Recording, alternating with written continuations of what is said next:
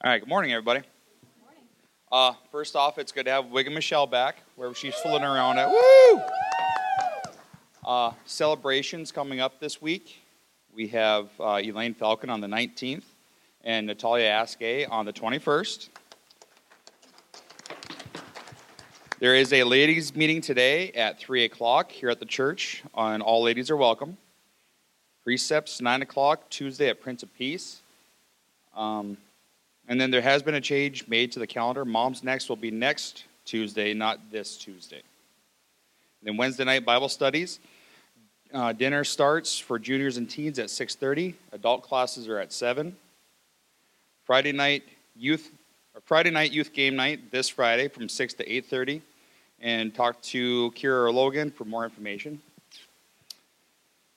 Sunday, April 30th, there will be a foot washing service. We will have a service as regular, but after the service, move to the fellowship hall for a foot washing.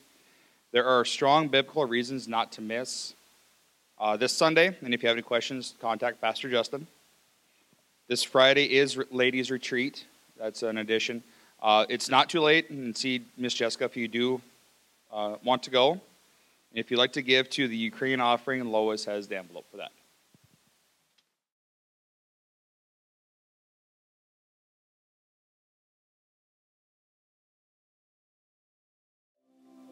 Church, we did a Bible study on Wednesday nights a little while ago called the Ruthless Elimination of Hurry. And it was a very beautiful look at this one truth, and this is a truth that the God that created time is not in a hurry. He's not frantically running around trying to figure out how to do His will. He's not running around frantically searching for people that will obey and honor Him. That the God that created time is patient, and He bears with all people. And Miss Carol, of all people, I don't mean to embarrass you, but she gave me some advice one day, and she said, why don't you just breathe? And my first instinct was to get a little bit offended, because I do breathe. But she said, we miss so much when we're just going from the one thing to the next, to the next, to the next. Just breathe. Just wait. It doesn't have to be done in a hurry. And there's something about being in God's presence. I mean, church, if God's not in it, what are we here for? Yeah. If He's not in our praise, why are we here? If He's not in the word going forth, why are we here? And so there's something about coming together and being together in the presence of the Lord that does more for us in a short amount of time than everything else we can do. And when I think about heaven, when I was little, I used to think about the streets of gold and all that and how awesome it would be to see that. The older I get and the more mature in my faith I get, I cannot wait to not be in a hurry with the Lord, to sit at His feet and to not be worrying about what I have to do next. To be worshiping Him with all the heavenly hosts and to not worry about a Monday. Or what I have to do on a Tuesday or what I have to do on a Wednesday. Just to worship Him. And so there's something that we need to understand as God's people when we come together and we worship, and when He graces us with His presence, it's a foretaste of heaven. We're not perfect on this side of heaven. We don't maybe sing as much as we can, and I pray to God that He gives me a voice to sing in heaven much better than the one I have now. But it won't matter. And so I encourage you, as the world runs quicker and quicker into speed and anxiety and the rush and the pressures of having to go and do, that we just be in the presence of God. That we're not in a hurry, that we don't tip our hat to God and run about to do all the other important things, that we understand that God is the most important. And that time spent with God is never wasted. Amen? You can be seated. Would you bow your heads with me as I open in prayer? Heavenly Father, I thank You for this worship team, Father. I thank You for Your presence. And God, I pray that as Your people, we would never take Your presence for granted. And Holy Spirit, I pray that as we continue to go through this service that you would move amongst your people. God, as I bring forth this word, I pray that you would anoint my mouth to speak your words, God, that I would be a willing vessel for the Holy Spirit. Father, that you would touch me and give me clarity of thought, clarity of speech, clarity of mind as your word goes forth. But Father, I also pray that you would give us understanding. Holy Spirit, you have promised to lead us and guide us into all truth. And so I pray that as we look at these scriptures today, some that are hard to understand, that you will lead us and guide us. God, I come against the enemy in any way, be it distractions, be it the things that we have coming up later this week. And God, I pray that for the next few minutes, we could just sit in your presence as we are instructed from the words of life. May everything that is said and done bring glory and honor to you. And it's in the name of Jesus I pray. Amen. I want to, again, just thank everybody that stepped in and covered the pastoral duties and the church duties when I was gone. Be praying for Pastor Brian and Sean as they're traveling this weekend. But you guys did well. I did watch as much as I was able to from my home, my computer. It's not the same as being in church with you all. I also, just for the sake of transparency, have new glasses. They are progressives, so I can't tell what I'm looking at most of the time. So if I'm staring at you today, it's not because I'm staring at you, because I can't see you. I'm just looking at spotty faces out there. That being said, I can say, with all honesty, that to me, you guys look beautiful today. The other thing is, too, I want to just really quick, if you see Jessica or Miss Lisa, they did decorate the front, so I think it's beautiful, and you could tell them that, too. Really quick about the foot washing service, it's always a hard thing to do, because if you announce it ahead of time, everybody has vacation that Sunday. It will be probably our least attended Sunday of the year. If you don't announce it ahead of time, the next Sunday is the least attended Sunday because nobody had time to get their feet done. So, that being said, it is a biblical command. We have not done one since I've been here. And I do want to just really quickly say that Peter didn't want to have his feet washed, and Christ gave him a pretty strong command that if you don't let me wash your feet, you have no part in me. And so I urge you, as embarrassing as it might be, as awkward as it might seem, there is nothing more powerful to me than washing feet. Both having it done for you and doing it to others. And I'm just being honest, I can't stand feet. Feet are like my kryptonite. So that being said, I understand the awkwardness. I understand the maybe the desire to not be here. But I promise you, if you will come and you will submit yourself to the authority of Scripture and the words of Christ himself, you will be blessed. Amen. We are going to dig into the return of Christ, which is, again, the longest, shortest series I've ever done in my life. I have good news. The end is near. Only a couple more Sundays, and we will be through it. But all the other times that we've done this series, we've been able to kind of just go verse by verse in a linear fashion. And this one, we're not going to be able to do that. So what I want to do is I want to read all the scriptures up front that we're going to look at, and then break them down, moving here and there throughout this passage. So if you have your Bibles, you're welcome to turn with me to 2 Thessalonians chapter 2. We'll start in verse 1. If you don't have your Bibles, they will be up on the screen. 2 Thessalonians 2, beginning verse 1.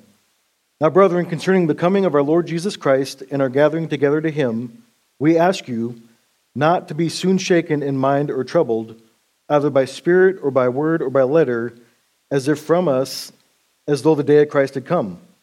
Let no one deceive you by any means, for that day will not come unless the falling away comes first, and the man of sin is revealed, the son of perdition, who opposes and exalts himself above all that is called God or that is worshipped, so that he sits as God in the temple of God, showing himself that he is God. Do you not remember that when I was still with you, I told you these things? And now you know what is restraining, that he may be revealed in his own time. For the mystery of lawlessness is already at work. Only he who now restrains will do so until he is taken out of the way.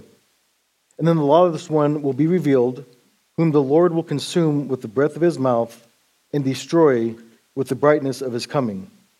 The coming of the lawless one is according to the working of Satan, with all power, signs, and lying wonders, and with all unrighteous deception among those who perish, because they did not receive the love of the truth, that they might be saved. And for this reason God will send them strong delusion, that they should believe the lie, that they all may be condemned who did not believe the truth, but had pleasure in unrighteousness. So the first thing I want to talk about in this passage is the rapture of the church, and that's found in verse 1 and verses 6 through 7. So verse 1 again says, "Now, brethren, concerning the coming of our Lord Jesus Christ and our gathering together to him, we ask you." And then 2 Thessalonians 2, 6 through 7 says, "And now you know what is restraining, that he may be revealed in his own time. For the mystery of lawlessness is already at work. Only he who now restrains will do so until he is taken out of the way." And I'd like you to look at that scripture up there. In this scripture, there's a capital H for he. In verse 6, there's a lowercase h. So keep that in mind as we go. It matters and it's important. But what Paul's talking about here is the truth that he's already told them. And he told them that in his first letter to them in 1 Thessalonians 4, 13 through 18. He said, "But I do not want you to be ignorant, brethren, concerning those who have fallen asleep, lest you sorrow as those who have no hope. For if we believe that Jesus died and rose again, even so God will bring with him those who sleep in Jesus. For this we say to you by the word of the Lord, that we who are alive and remain until the coming of the Lord will by no means precede those who are asleep. For the Lord himself will descend from heaven with a shout, with the voice of an archangel, and with the trumpet of God, and the dead in Christ will rise first. Then we who are alive and remain shall be caught up together with them in the clouds to meet the Lord in the air, and thus we shall always be with the Lord. Therefore comfort one another with these words."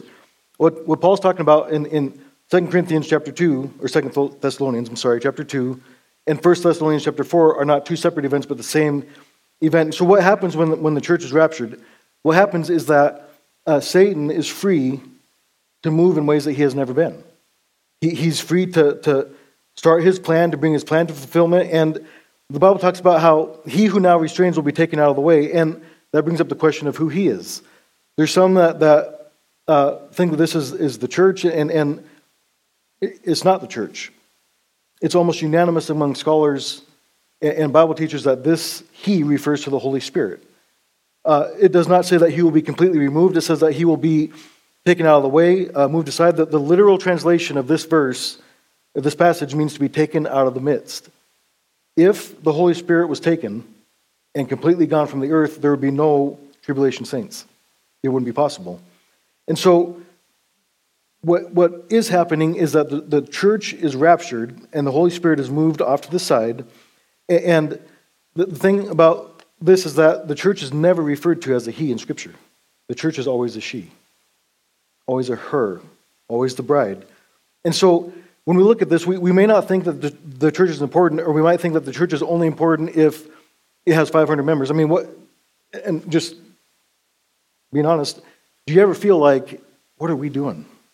How important is this church in the whole realm of things? And there's a lot of churches that I think wonder that and think about that at times. And you see, because of social media and the access we now have, we can see mega churches that talk about everything that they're doing through the week. And they got so many programs going on. And they got 47 pastors and all these things. And sometimes we think that those are the churches that are doing a lot while we're just kind of huddled together. But this is not true. The Holy Spirit works through each and every faithful church he has, wherever those churches are found, no matter if they have 3 in attendance or 3,000 in attendance. And so the world is bad, the world is wicked, and the world is evil, but it's not as bad as it has a potential to be. It's not as wicked as it has a potential to be, and it's not as evil as it has a potential to be. The Holy Spirit is restraining evil through each and every one of his churches by his presence being in them. When the churches happen, or when the church is raptured, the Holy Spirit is not completely removed. He's just set aside. And so despite all the flaws that the church has, and she has a lot, and I'm saying church in capital C, not Beulah church. But even though she has flaws, and even though she's not perfect, that's still how God chooses to bring his gospel message to people that don't know. Lot was not a perfect man. As a matter of fact, you could say that Lot was actually a pretty flawed character. He made a lot of mistakes. but his presence in Sodom held back the wrath of God. Once Lot was moved, the wrath of God poured down, and it was horrible. And so the presence of the church in the world, and to me, it's exciting to think that we don't have to play somebody else's part in this story. We get to be Prairie View Church of God, where God has planted us, where God has put us to do what God has called us to do right here, right now. God's not waiting for somebody else. He's not waiting for another church. He's not waiting for more equipped people. He's not waiting for this or that. Right here, right now, God has his church. And I think that's awesome. And so when the church is removed out of the way and the Holy Spirit is moved to the side, that opens the doorway for the appearance of the Antichrist. And so we're going to get into that in 2 Thessalonians 2, 3 through 5, and then 2 Thessalonians, the first part, verse 8. 3 says, "Let no one deceive you by any means, for that day will not come unless the falling away comes first, and the man of sin is revealed, the son of perdition, who opposes and exalts himself above all that is called God or that is worshipped, so that he sits as God in the temple of God, showing himself that he is God. Do you not remember when I was with you, I told you these things?" In 2 Thessalonians 8, the first part of that verse says, "And then the lawless one will be revealed." Paul does not use the term Antichrist in this letter, but he does refer to the great world dictator that Satan will set up. He refers to him in three different ways: that man of sin, the son of perdition, and that lawless one, and they are all one and the same. Satan has always sought power and sought worship. He's been at war with God since he rebelled and tried to capture God's throne. In Isaiah 14, 12 through 15, we read the following. It says, "How you are fallen from heaven, O Lucifer, son of the morning. How you are cut down to the ground, you who weakened the nations. For you have said in your heart, I will ascend into heaven. I will exalt my throne above the stars of God. I will also sit on the mount of the congregation on the farthest sides of the north. I will ascend above the heights of the clouds. I will be like the Most High. Yet you shall be brought down to Sheol, to the lowest depths of the pit." The Greek prefix anti has two meanings. It means against and instead of. So not only is Satan and the Antichrist and all his minions and all that, not only are they against Christ, he wants to be worshipped instead of Christ. That's his whole goal. And so there's some facts that pertain to the Antichrist, which are worth looking at today. And here's the thing, church. I'm not giving you these scriptures so that you can run home and spend all of your time trying to figure out who the Antichrist is.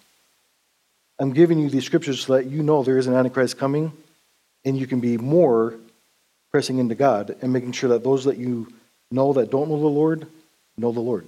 So I'm not huge on the conspiracy theory side of things. I'm more that all Scripture is given for instruction and reproof and correction and training in righteousness. And that's what I'm looking at. If you disagree with these, you're welcome to find me after service, but I'm going to read them as they sit. Revelation 6, 1 through 2. The first thing that we understand about the Antichrist is not that he presents himself as this evil, horrible being. He comes first as the peacemaker. Revelation 6, verses 1 through 2. "Now I saw when the Lamb opened one of the seals, and I heard one of the four living creatures saying with a loud voice like thunder, 'Come and see.' And I looked, and behold, a white horse. He who sat on it had a bow, and a crown was given to him, and he went out conquering and to conquer." The Antichrist will be on the scene before the rapture, and he will work hard to bring the nations of Europe together into a strong power. Revelation 17, verses 12 through 14. "The 10 horns which you saw are 10 kings who have received no kingdom as yet, but they receive authority for 1 hour as kings with the beast.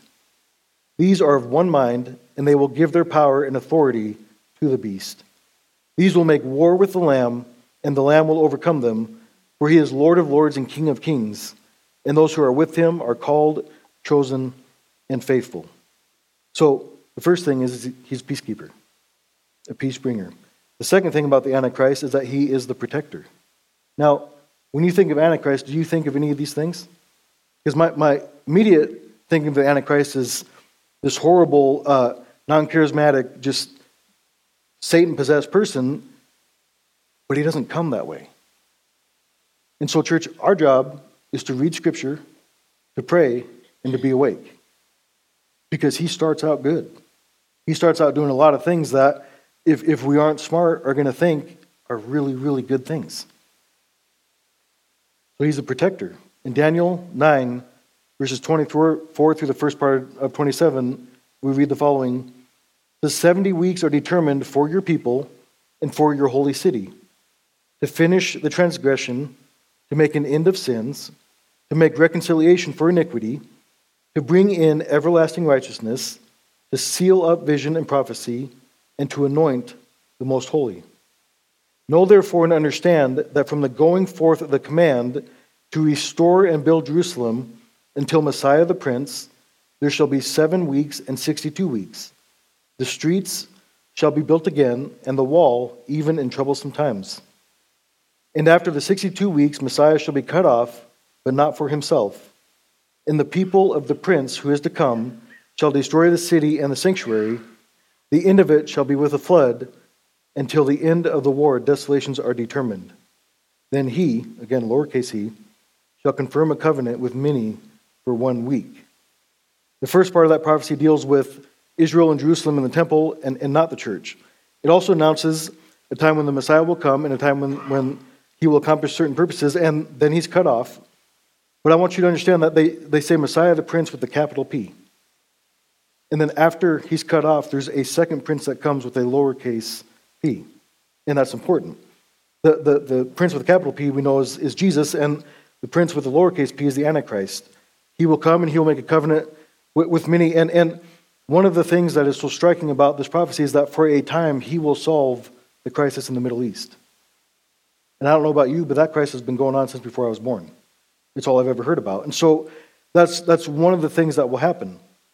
And so our job, again, is to wake up and to be aware. We are moving.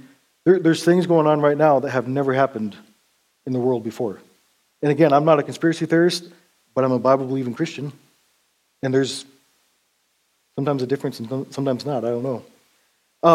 I did think about showing the clips. Thief in the Night. Have you guys ever seen that movie? Can you raise your hand if you have? I got saved like 14 times watching that movie. It's the scariest thing I've ever seen. But that aside, I think the more we grow up hearing that the Lord is going to return, and the more that he doesn't, the more we tend to think he won't. Man, does Satan jump up and down with joy for that? Be ready. After being the peace bringer and the protector, the Antichrist becomes the peace breaker. So going back to Daniel 9:27, the full scripture, it says, Then he, the Antichrist, shall confirm a covenant with many for 1 week, but in the middle of the week he shall bring an end to sacrifice and offering. And on the wing of abomination shall be one who makes desolate, even until the consummation, which is determined, is poured out on the desolate.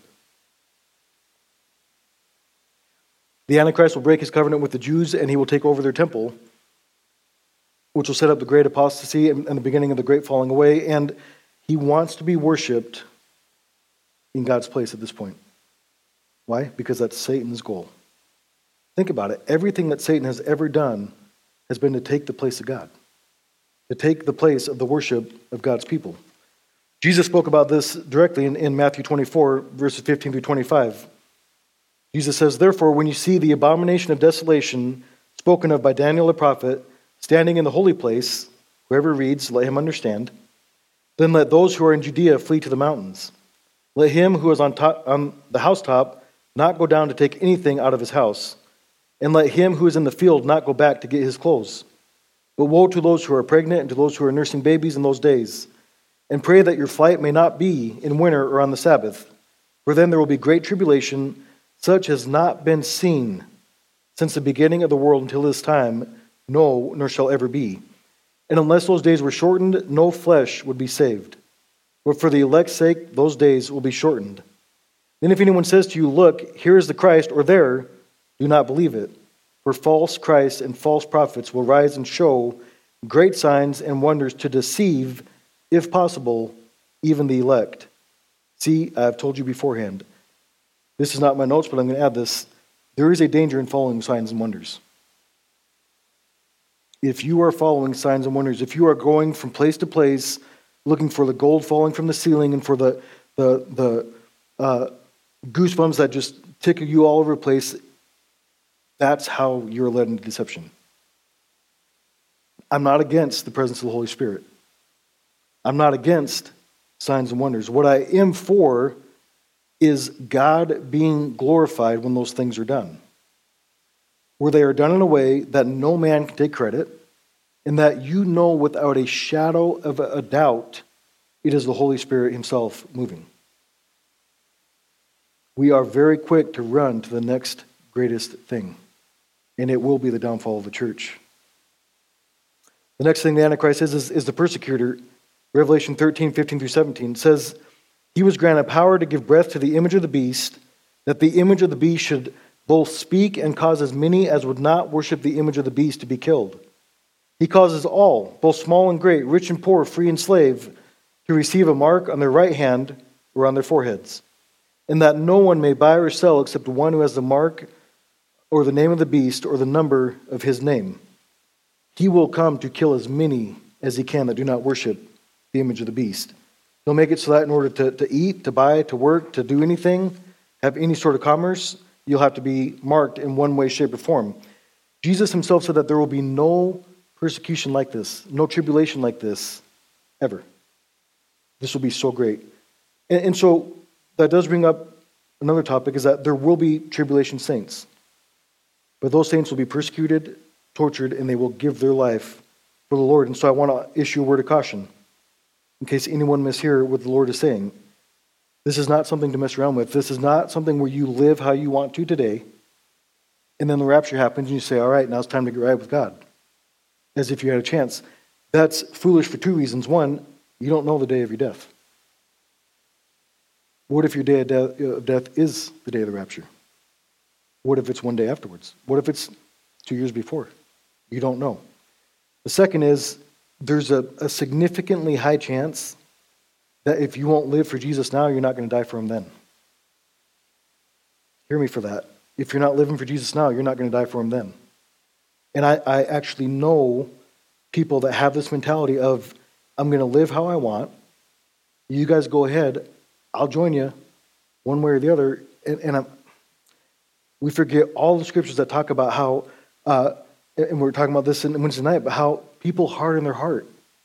Your heart doesn't automatically become soft because the rapture happens.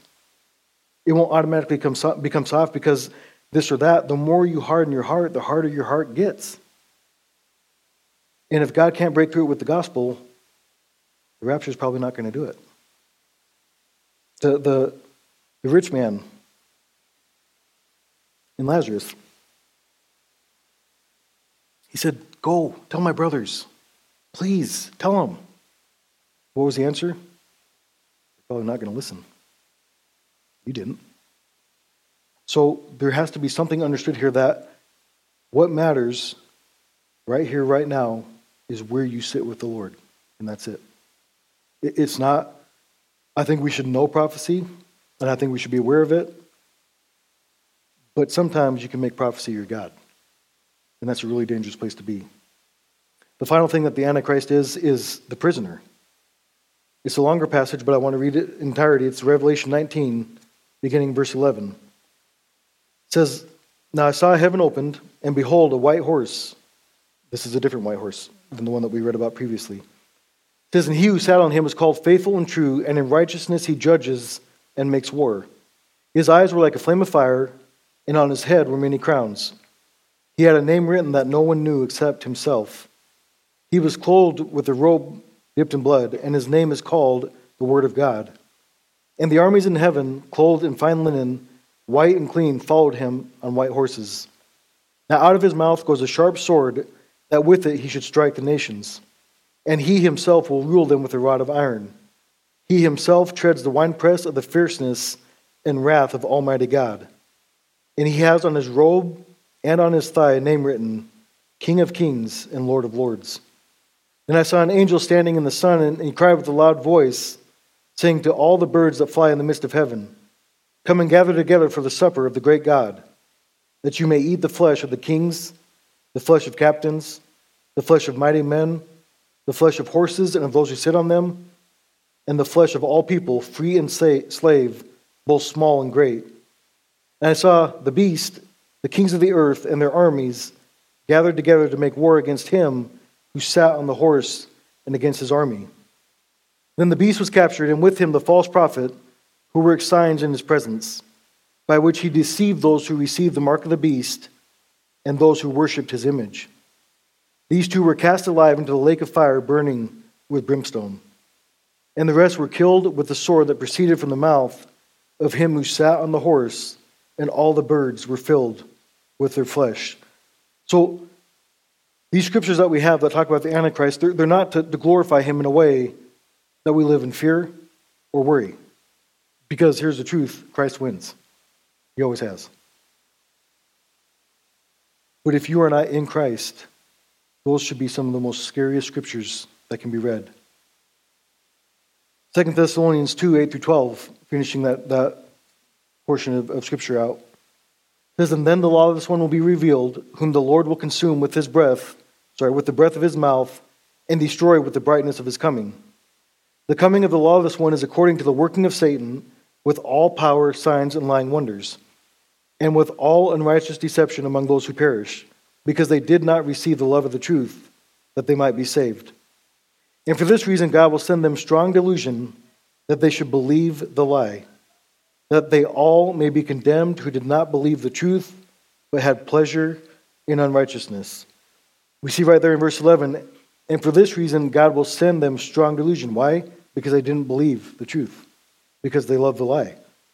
And so there's two kingdoms that have always been at work, the kingdom of Christ and the kingdom of Satan. Satan has always been an imitator. He's always wanted to have what Christ has. And Christ has always been the Savior. Satan can do false signs and wonders to deceive. The signs and wonders that Christ does are real. They always point to the Father. Satan always lies to get his way, and Jesus is the way, the truth, and the life. Satan points us to ourselves, which is the lie that most people believe, and by extension, himself, and Christ points us to the Father. The Lord will return, we know that. And on that day, all lies will be killed. I mean, think about one of the most crazy things in Scripture to me is that those that are left on the earth in the Great Tribulation, even when God is pouring out his wrath, they still defy him. How much do you have to love falsehood to be in that position? How much do you have to think that it's you and only you that matters? And the truth of the matter is when I was younger growing up and hearing my dad preach on this stuff, I used to think, how in the world could we ever get there?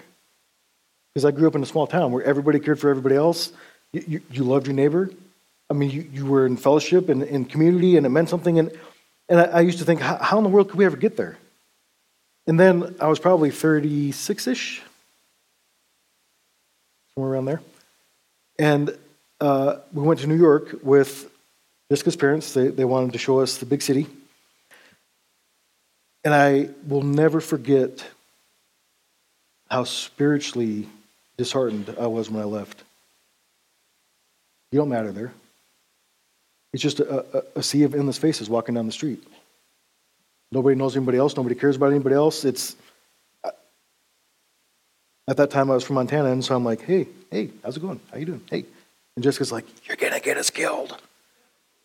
You know, it honestly, it depressed me in a way that I had to deal with it for a little bit when I got home, because that's how.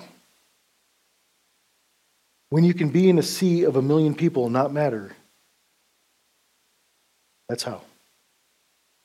And so, while this is not a conversation about loving each other and being there for each other, that's one way that we can stop this lie of believing that's all about us, is being in community with other people.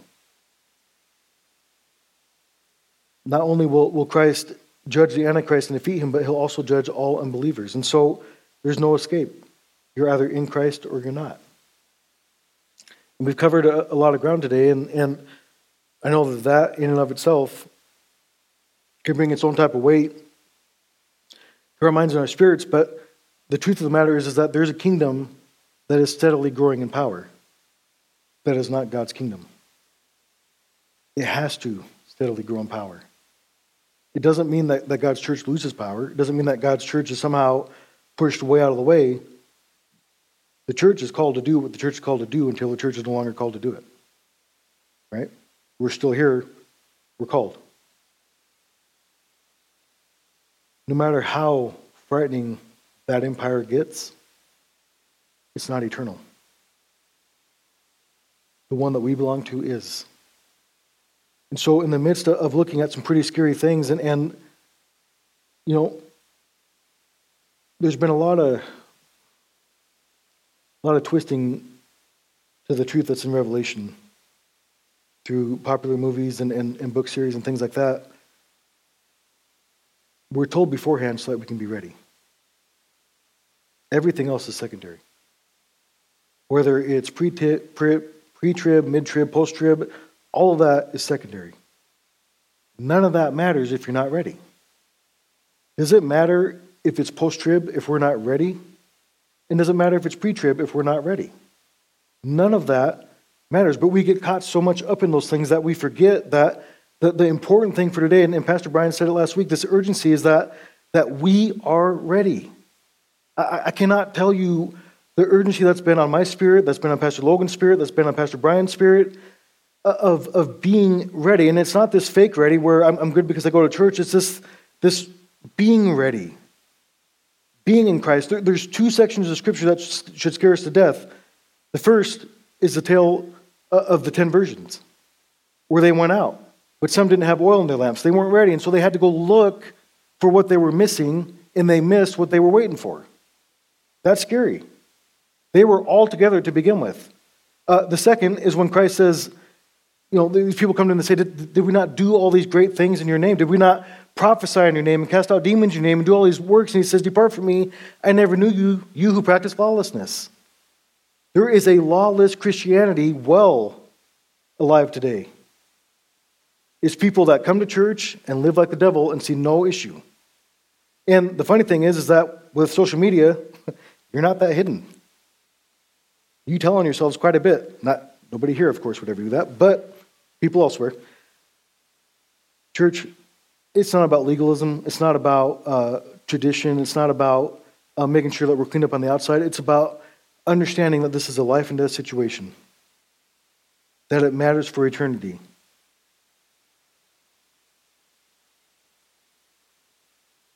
When we started this series, I thought it would be over in a very short amount of time. We're still going. It's been broken up a lot longer than I thought it would. Think about the things that have happened from the time it started till now. Things that nobody saw coming, nobody could have even foretold. And so what I understand is that all of God's word is important.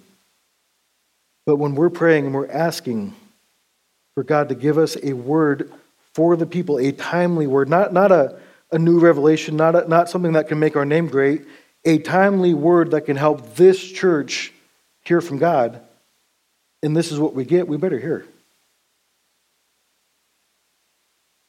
It only matters if you're in Him.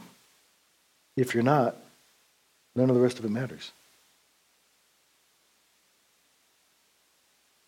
Next week, we're going to look at the truth and what it means that we've been given the truth, but the responsibility not just to believe the truth, but to share the truth. Because, church, if this matters, if this is a matter of life or death, there's two ways to look at this. One is we have a responsibility to make sure we're in Christ. But what does it say about us if we're in Christ and we don't tell other people?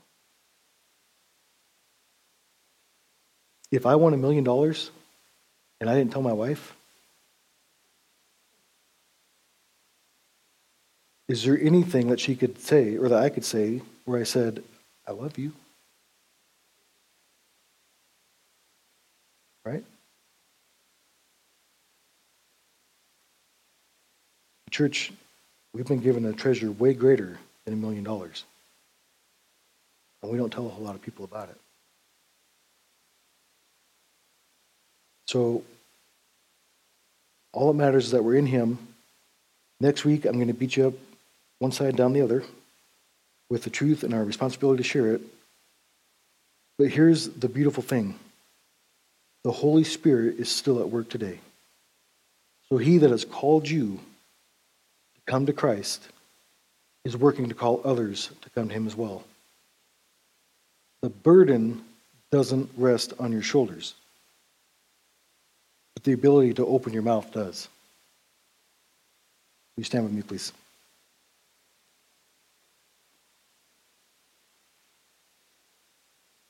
Heavenly Father, God, I thank you for your word, Father, and I know that